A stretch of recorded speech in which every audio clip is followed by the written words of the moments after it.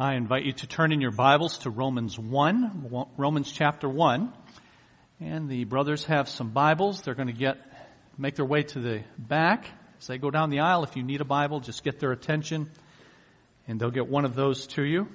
That is marked at Romans chapter 1. Over the past 6 months, we've studied the book of Philippians, having concluded this past Sunday.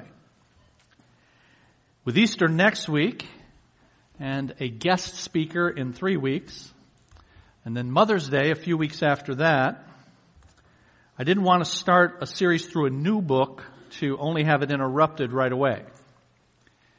So we're going to hold off on starting a series in a new book of the Bible. Today we begin a 3-message series with the 3 messages scheduled around Easter and the guest speaker in a few weeks. And then when all of that is done, and Mother's Day and an ordination service in May the 21st, when all that's done, we'll begin a series in the book of Ecclesiastes on May the 28th. Now the impetus for this particular 3-week topical series, is my observation in now over 35 years of walking with Christ as an adult, after having committed my life to Him at age 19, and my observations in over 20 years of pastoral ministry now. In that time, I've observed that many of us know how to become a Christian, but we often don't know how to live like Christians. Many of us have been taught how to be saved, how to be born again, how to be Christians, all the synonyms that the Bible uses to describe us when we initially come to Christ. We know that we must embrace the grace of God in the good news of Jesus Christ, that He paid for our sin, that He has perfectly obeyed God, and we are given what He secured when we but ask. When that happens, we instantly become God's child. And we know that we are to begin living differently. Now, there may have been some very obvious issues in our lives that we know we needed to get rid of. There may have been habits in which we were engaged that we needed to cease. There may have been speech patterns that we needed to mute because they were unbecoming. We began hanging around with people who had our same experience of having come to Christ. Or perhaps from a child, we grew up in a home and a church where folks had come to Christ and had each changed in particular ways that were observable. There were certain things that we didn't say, like those outside of the group. There were places we didn't go, entertainments we didn't indulge. They were all spoken or unspoken mores of the group, whether your family and or the church. Whether you grew up in that kind of environment or you came to it as an adult, you learned that some things are acceptable and some are unacceptable, and you began to abide by them. And happily so. It was good for you as it was for me to change your ways, or if you grew up in church, to avoid those ways altogether. I grew up that way. The Pentecostal church that my dad pastored was part of something called the Holiness Movement. It rightly emphasized that a Christian is different. In fact, the word holy, many of you know, means set apart, different. The list of things that were considered Christian, including things we did regularly. Church for us 4 times a week. Sometimes revivals that lasted for weeks long, with each of the revival services lasting well into the night. Bible reading, prayer, memorization, and so on. It also included a host of things you don't do. Don't dance. Don't go to movies. Women don't wear pants. Don't listen to rock music. Unless it's played backwards at a seminar telling you why you shouldn't listen to rock music. Some of you remember that? You know what I'm talking about? You know you might be a fundamentalist if you've heard more rock music played backward than forward.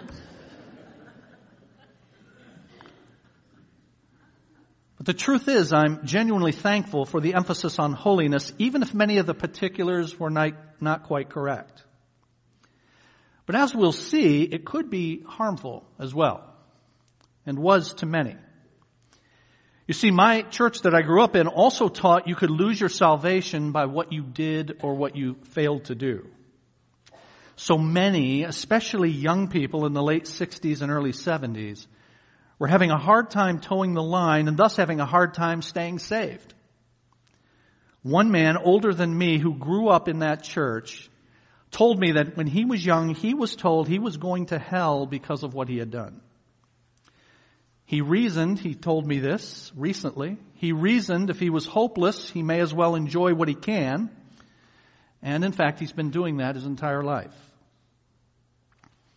I was blessed, in addition to growing up in a Christian home, I was blessed to attend and graduate from a Baptist school that also emphasized holiness, being different from the world. And it had a lot of rules as well, but it taught rightly, I later discovered, that one could not lose his salvation by what he did or failed to do. But much on the list of do's and don'ts was the same. Attendance at church regularly and often, reading, prayer, memorization, no dancing, no movies, no music, pretty much. We didn't have the no pants on women thing, but many Baptist churches did and still do. Now, as I learned in school about the grace of God in salvation, so that God gives this as a gift that cannot then be forfeited, such that I could not keep it myself or lose it by what I did or failed to do, I was so enamored with that grace, especially given my background, my lose your salvation background, that thankfully it never occurred to me that our mostly unwritten holiness code was somehow a way that I maintained my relationship with God. That never occurred to me because I had come out of that. I had come out of the false teaching that my relationship with God is based on what I do, so the rules and regulations were not, at least for me, seen as the basis for my salvation. But some of you come from various legalistic kinds of backgrounds, so you can relate to what I'm saying. You found the gospel of salvation by grace to be liberating, not only at the time of salvation, but also as you live out that salvation day to day. Some of you have never struggled with thinking your relationship with God is based on how well you keep the rules because you were taught better before you came here to CBC, or perhaps since you've come here. But I've come to realize that many, many Christians misinterpret the emphasis on holiness. You have grown up in it, or you've come to it as adults, and so you've dutifully and often happily conformed to the expected norms. So you put away certain bad things, and you habitually practice other good things. And so you're holy in that sense. Different. You religiously serve and attend and give and sing, but you are regularly joyless and angry and bitter and critical. There's a disconnect between your external behavior and your internal peace, and you sense it. And here's why. You've conformed externally, but are not transformed internally. Your critical attitude is toxic. Your thoughts and sometimes words toward others are condescending. Your anger and bitterness boil just beneath the surface, ready to erupt with the right stimulus at home or at work or on the golf course, almost never at church. Your attempts at change have been experiential. You signed commitment cards, you've walked aisles, countless times you raised your hand at the end of a service to turn over yet another spiritual leaf, and nothing works. None of it lasts. You struggle with the same things over and over for years and years. It doesn't last because your decisions to do more of, or to be better than, or to be like so-and-so, all of them treat the symptoms rather than the cause. And the people closest to you see it. If you have children, they see the hypocrisy. The difference between what you are at church and what you are at home. What you're like to their mother or father. They too will grow to be fake. Or they may despise Christianity as fake and drop out altogether. One way you know that you're playing the conformity game. You act a particular way in certain settings. One way you'll know you're playing that game is when your internal thoughts and attitude do not match your external presentation, especially when you're at church. Or when your external behavior is one thing at church and another at home and at work. Or here's another way to gauge that. When you're resentful about your situation. Because behind every resentment is a sense of entitlement. You see, this is one of the many dangers to the conformity approach to our relationship with God. It often creates an expectation of reward. I do the stuff, so things should go reasonably well. So make no mistake, if you're resentful about your situation, it's because deep down you believe you deserve better. And that's the opposite of grace-centered thinking. You remember what grace is, right? Undeserved favor from God. But the performance treadmill that is the conformity approach says, I've performed God, so now where's the payoff? And because the payoff hasn't happened as expected, then you seethe with resentment. We have issues, don't we? Or at least we know people who have issues. We'll say it that way. You all have a friend who has an issue. We have issues. The good news is God has the solution. And this morning we begin a 3-week series titled Grace-Centered Living. So let's ask God to help us as we begin that.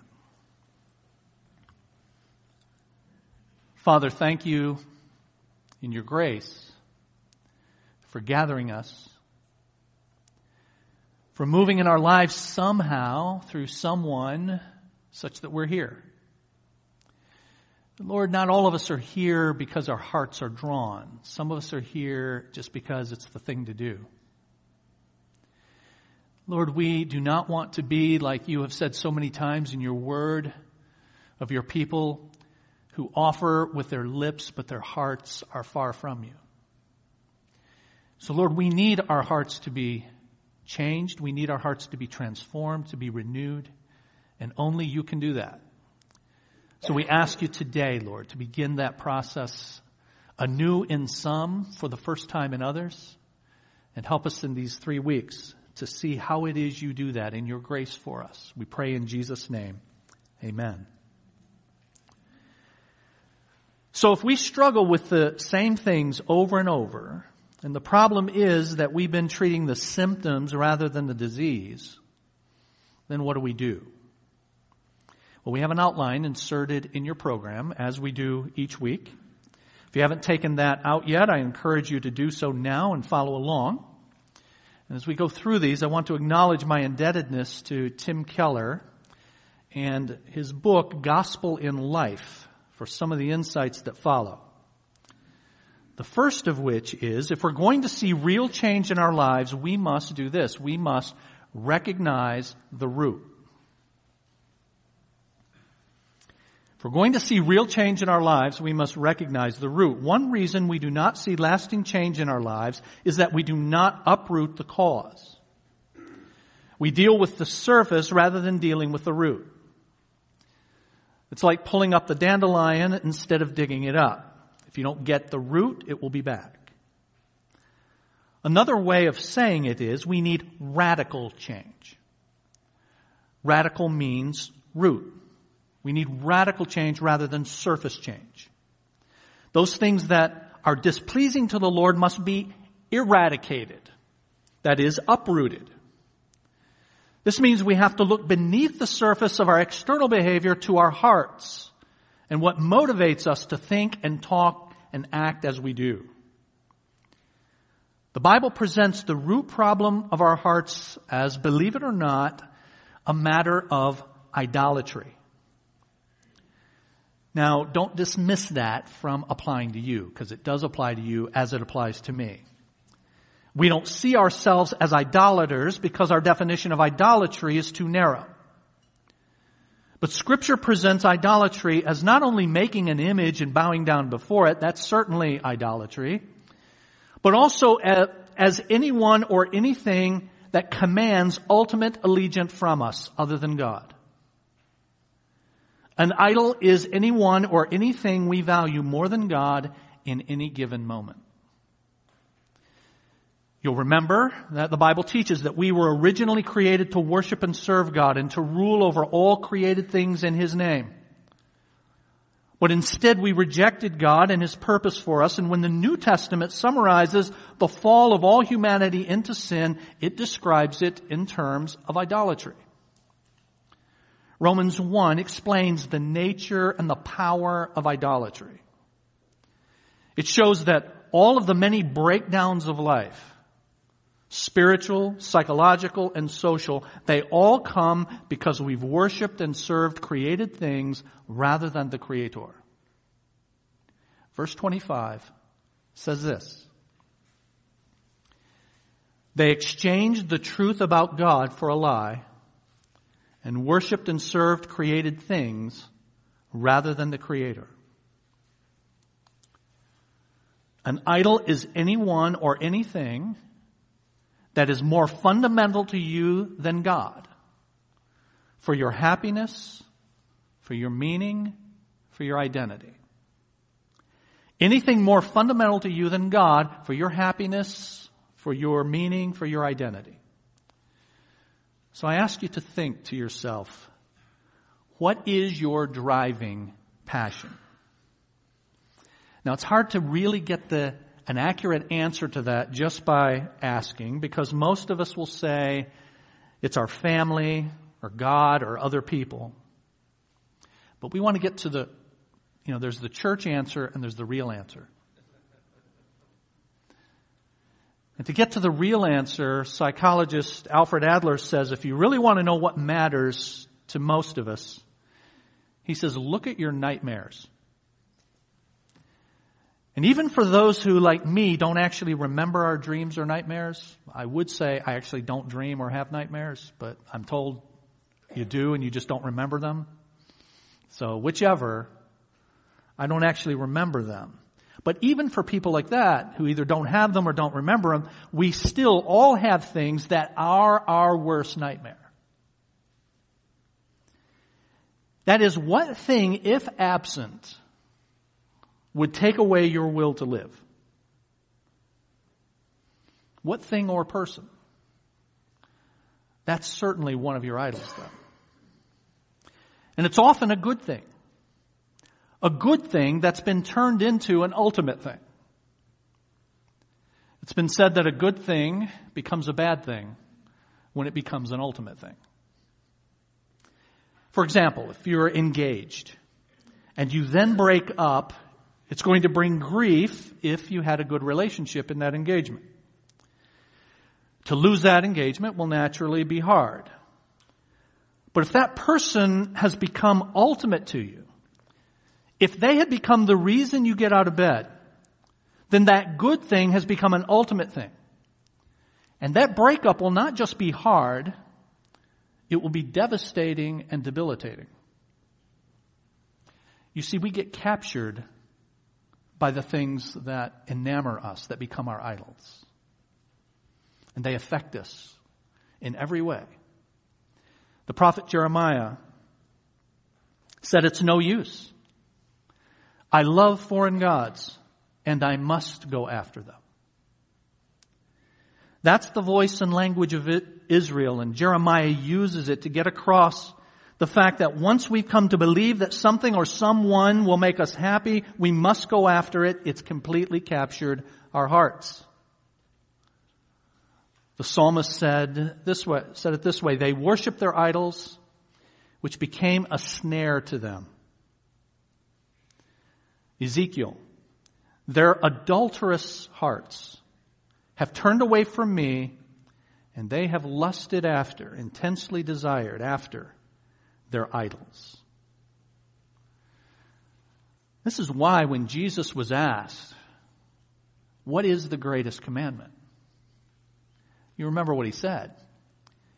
He said what sets our hearts diametrically opposed to idolatry, namely, love the Lord your God with all your heart and with all your soul and with all your mind. This is the first and the greatest commandment. Martin Luther rightly said that this commandment is first in priority because all the other commandments flow from it. He said we never break any other commandment unless we've first broken this one. So whenever we commit an overt sin, breaking one of God's commandments, we're always breaking at least two. The one we broke and the very first one. About loving God, the most priority issue. No other gods before me. For example, consider why we break the 9th commandment against lying. Why do you lie? If I were to ask you, why do you lie? Or you ask me, why do I lie? Well, one right answer, but too general, would be because I'm a sinner. Okay, but why did I lie in this instant and not in that one? Luther says because there's something more important to you than Jesus Christ at that moment. At that particular moment, you lied because something, your reputation, being approved by others, something captured your heart more than Jesus Christ at that moment. So it could be approval or money or power or comfort. There's something that's so important to you at that moment that you're willing to lie to get it or maintain it. You lie because there's an idol of approval or money or power or comfort. Under every behavioral sin is an act of idolatry. And under every act of idolatry is a failure to believe truth about God or about ourselves. Behind every behavioral act of sin, there is an act of idolatry, and underneath every act of idolatry is a failure to believe the truth about God or ourselves. In other words, idolatry is a result of failing to believe the good news about God and the bad news about ourselves. You see, all the news about God is good. The news about us is bad. But God has good news for these bad people. Thanks be to God. So idolatry is a result of failing to believe the good news about God, the bad news about ourselves, which is to say it's failure to believe the gospel, because isn't that what the gospel is? There's the bad news and there's the good news. The bad news is we're us. And the good news is God is as He is, and He's done what He's done. So in psychological terms, an idol is where you get your identity. It's where I get what makes me feel purposeful and meaningful. In theological terms, it's where you get your righteousness. That is, an idol is what helps me meet the standard, whatever standard that may be. You see, you wouldn't feel you have to lie. Hear this. You wouldn't feel you would have to lie if you were comfortable in your identity in Christ. You wouldn't feel that you had to lie if you were secure in the fact that Christ has given you His righteousness, so you don't have to make yourself look better than you are. So how does your heart, your individual heart, resist these truths then about God and about ourselves? What particular and characteristic ways does your heart resist the gospel, the truth about who God is and who we are? You see, unless we apply those truths to the root of our hearts, then we'll never change. Now you see on your outline, I have this thing that says life only has meaning, or I only have worth if, and you fill in the blank. Well, everybody's blank there will be different. And then you may need an extra sheet of paper. You can put it on the back. Because most of us don't have just one idol, but we have many. But let me give you some examples. Life only has meaning, I only have worth if I have power and influence over others. That's power idolatry. Life only has meaning, I only have worth if I am loved and respected by. And there may be some person or persons' names you've got to put in there. That's approval idolatry. I've got to have the approval and the love and the affection of fill in the blank. Life only has meaning, or I only have worth if I have this kind of pleasure experience, a particular quality of life. That's comfort idolatry. Or life only has meaning, I only have worth if I'm able to get mastery over my life in the area of whatever that area is. That's control idolatry. The list could be very long about the kinds of idols that we can manufacture in our hearts. That's just 4 examples. And here's how you can diagnose the root of what's going on with you. You can look at some of the emotions, false, sinful emotions that you regularly express and experience. And then tie those back to what's going on at the root. For example, if you seek power, that is, you seek success, you seek winning. You know, you're a mini Donald Trump. Just winning. We're just going to win all the time. You'll just win so much. You'll just ask the president. He said this. You'll just ask me, President, we're winning too much. Can we just stop winning? I'm just tired of winning already. He's only 2 months in, and I'm just tired of winning. You're a mini Donald Trump. Power, success, winning, influence. So what's going to be your worst nightmare? Well, it's to be humiliated, to be shamed, to not win. People around you feel a particular way. They feel used because they're stepping stones to get what you want.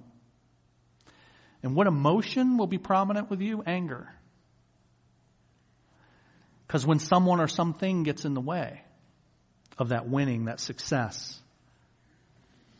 If you seek the idol of approval, the affirmation, the love of other people in your relationships, then your worst nightmare is going to be rejection. And you'll do what you need to do in order to fit in and not be rejected. People around you feel smothered. And the emotion that you feel regularly is cowardice. Afraid. You're afraid you're going to be rejected. You're afraid to speak up. You're afraid to tell the truth when it's warranted. If you seek comfort, comfortable life, no stress, freedom, privacy, your worst nightmare is stress or demands being placed on you. You want to be carefree. The people around you then will often feel neglected. And your presenting emotion will be boredom. And if you seek control, that is, to be self-disciplined, to have certainty, to make sure that standards are being met, most often your own, then your worst nightmare is any kind of uncertainty. Around you, those who don't measure up feel condemned. And that prominent emotion is worry for you. You can trace back those emotions. Anger, cowardice, boredom, worry, to their root. So you need to do the work. I need to do the work. Thinking to yourself, what is to be filled in that blank? If only I had. Life would have meaning, and I would have worth if, fill in the blank. If we're going to experience lasting change, we must recognize the root. And I say in your outline, having recognized it, we must reject it with repentance. Reject it with repentance.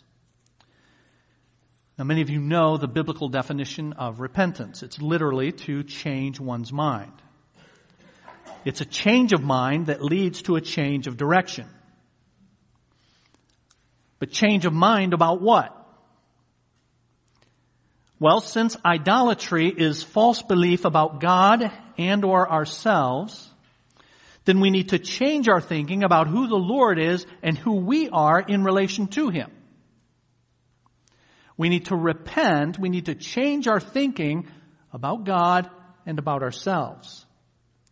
That's another way of saying we start thinking in ways that are consistent with the gospel regarding who God is and who we are.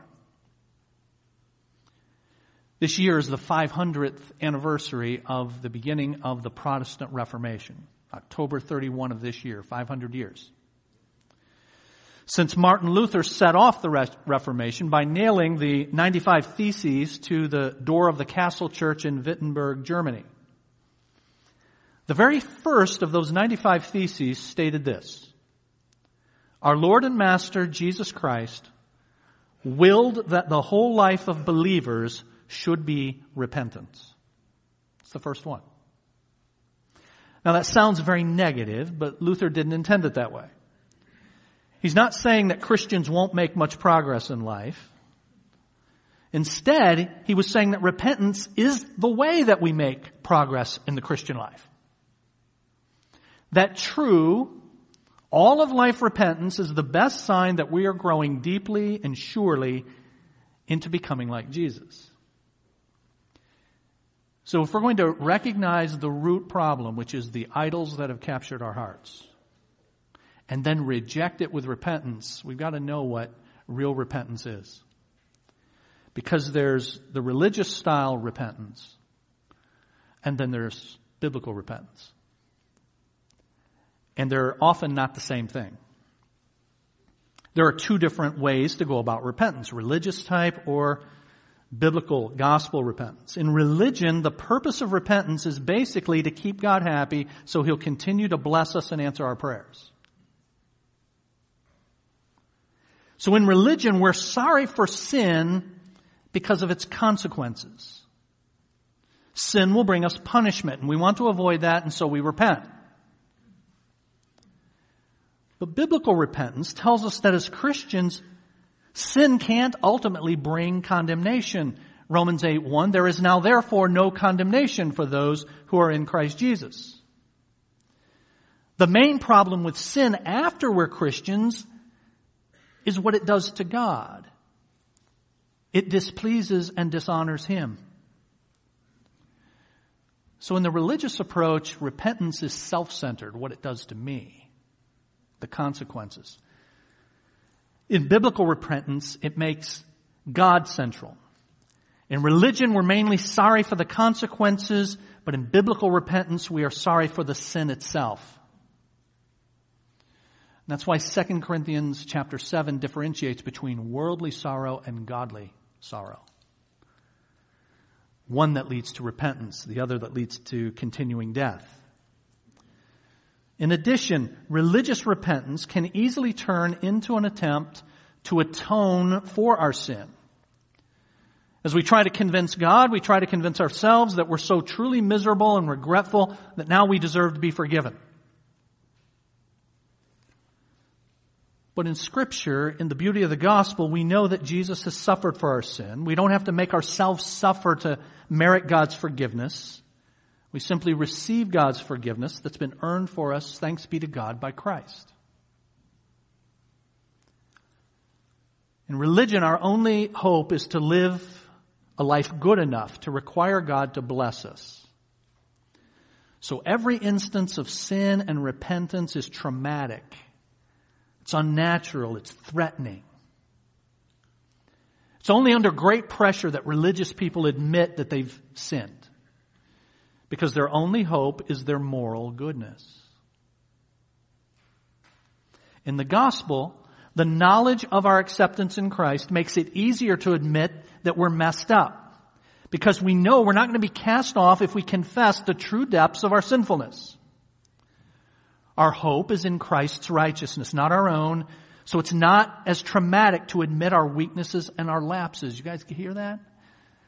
So it means, as you've heard me say a bunch of times over the years, I don't have to cover it because Jesus has covered it. I don't have to act like I've got it all together. Jesus had to die because we don't have it all together. So in religion, we try to repent as little as possible.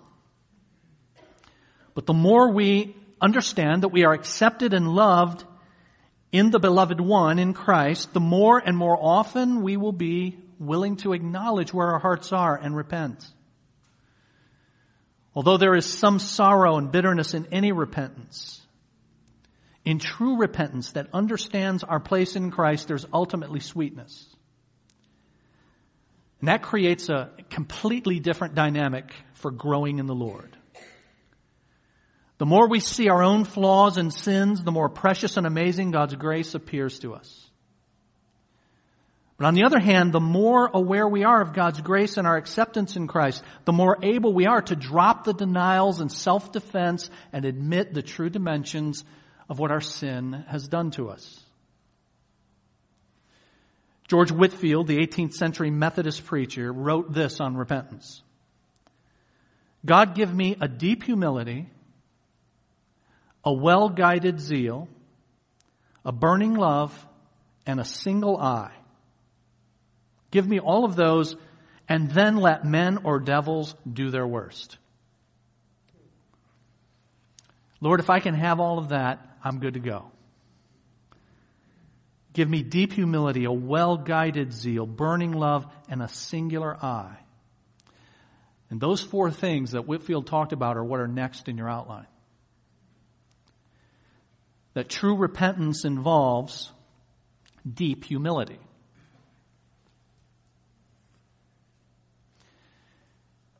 Do you find yourself looking down on other people? I'm not looking for answers just internally. It's rhetorical. But answer to yourself. Do you find yourself doing that? What's wrong with those people? Why can't they get it together? Have you been stung when someone criticizes you? When someone criticizes you, you can't take it because you somehow haven't met a standard. You haven't gotten their approval. You think more highly of yourself than you should, and therefore it stings more than it should. Have you felt snubbed and ignored? Are you somebody who's always looking around to see if people are treating you the way they should treat you? You should repent by considering that in the grace of Christ, you can begin to sense decreasing disdain since you are a sinner too. You don't disdain other people because you know you're no better. And also, you sense decreasing pain over criticism since you value God's love more than human approval. So reflect on the grace of God in that until you experience this deep humility and a grateful, restful joy. True repentance involves this deep humility. It also involves appropriate boldness. You see, if you're somebody who lives for other people first and foremost rather than the approval of God, and you live for the approval of others, you will find yourself avoiding people or tasks that you know you should face. You're anxious and you're worried. You don't want to deal with it. Or you get so pressured you finally blurt it out and you're rash and impulsive. So repent, change your thinking about yourself and about how much those people mean to you as you think about God as He truly is. Change your thinking. Repent by considering that in Jesus, there's no cowardly avoidance of hard things because Jesus faced evil for us. And There needs to be no anxious or rash behavior since Jesus' death proves that God cares and watches over us. It'll be okay, ultimately. Even if people don't like you. So reflect on the truth about God and about yourself until you have this calm thoughtfulness and this appropriate boldness. True repentance involves deep humility, appropriate boldness. It involves a fervent love.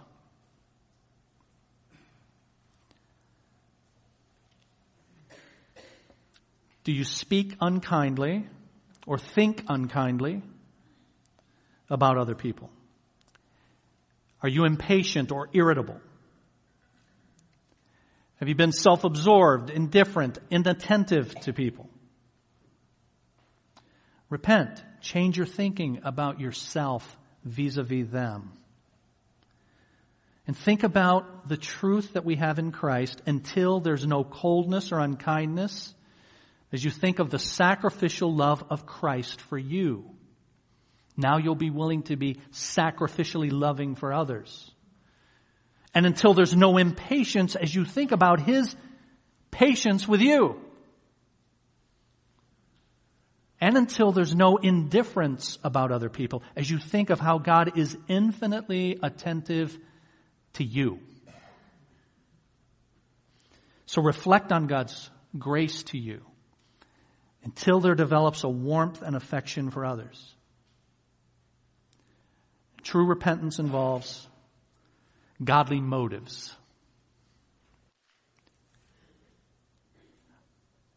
Ask yourself, am I doing what I'm doing for God's glory and the good of others? Or am I driven, motivated by the need for approval, by the love of comfort, by the need for control, by the hunger for acclaim and power?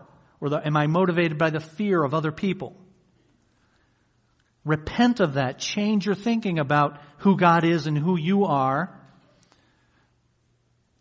by considering how, in Christ's grace, we're provided with what we're looking for in these other things.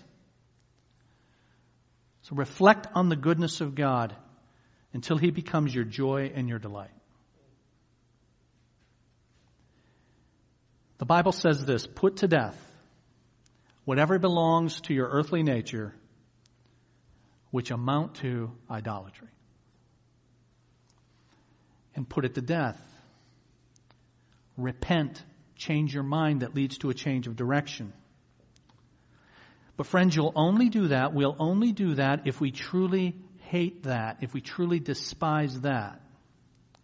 And the fact that we don't means that we like it more than we want to please Christ, more than we want Christ. So we really have to ask ourselves, do I want Christ most? Or are these lesser things and persons what I want most? If we're going to experience lasting change, we'll need to recognize the root, reject it with repentance, and lastly, replace it with rejoicing.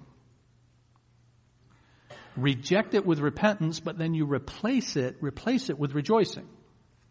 That is, we gladly and voluntarily replace our idolatrous thoughts and words and behavior with that which pleases the Lord.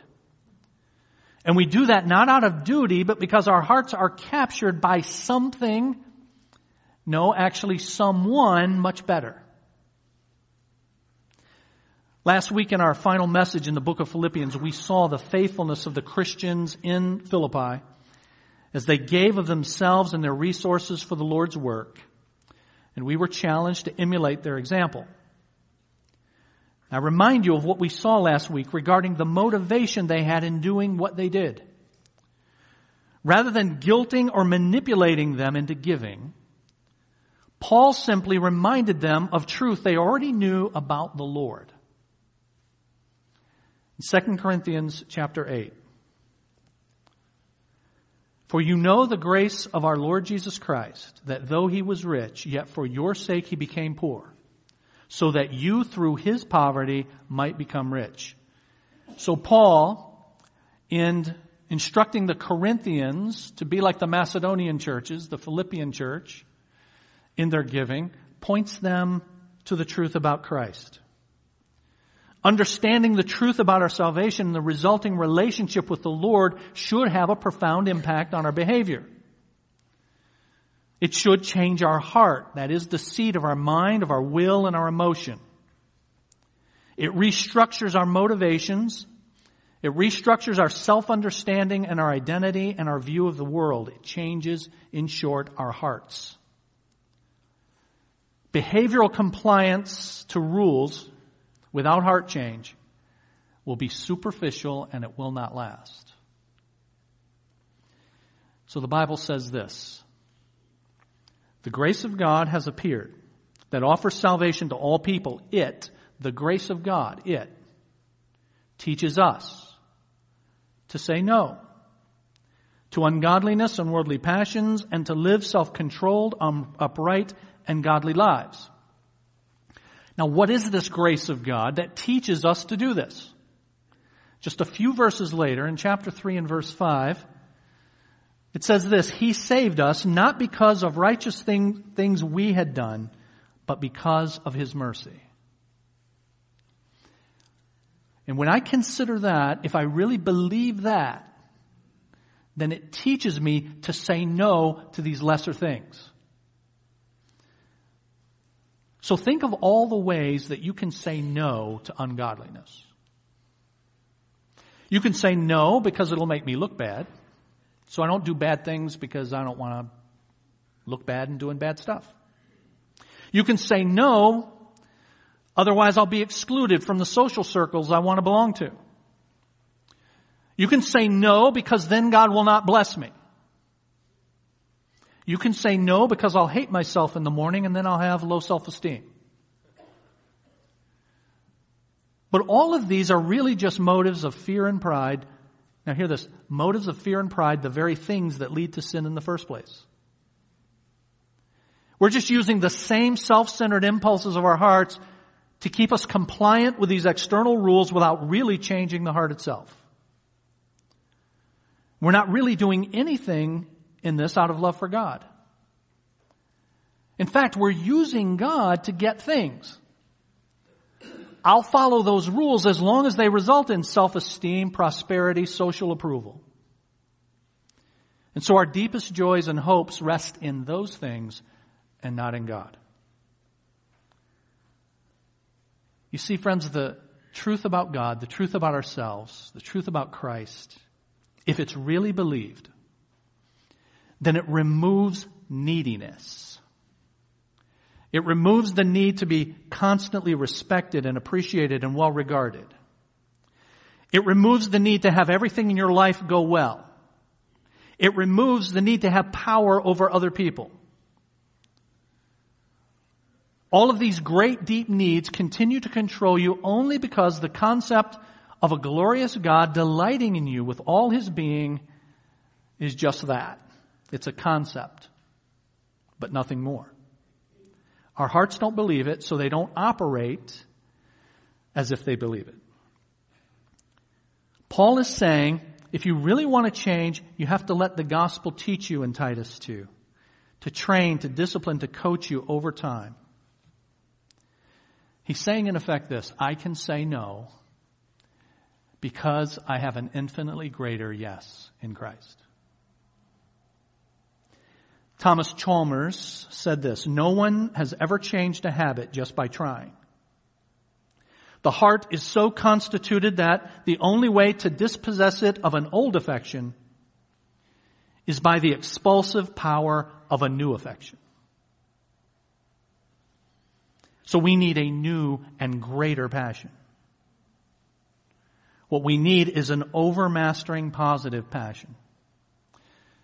And that's why Colossians 3 not only says to put to death the deeds of our sinful nature, but it says this as well: set your hearts on things above, where Christ is seated at the right hand of God.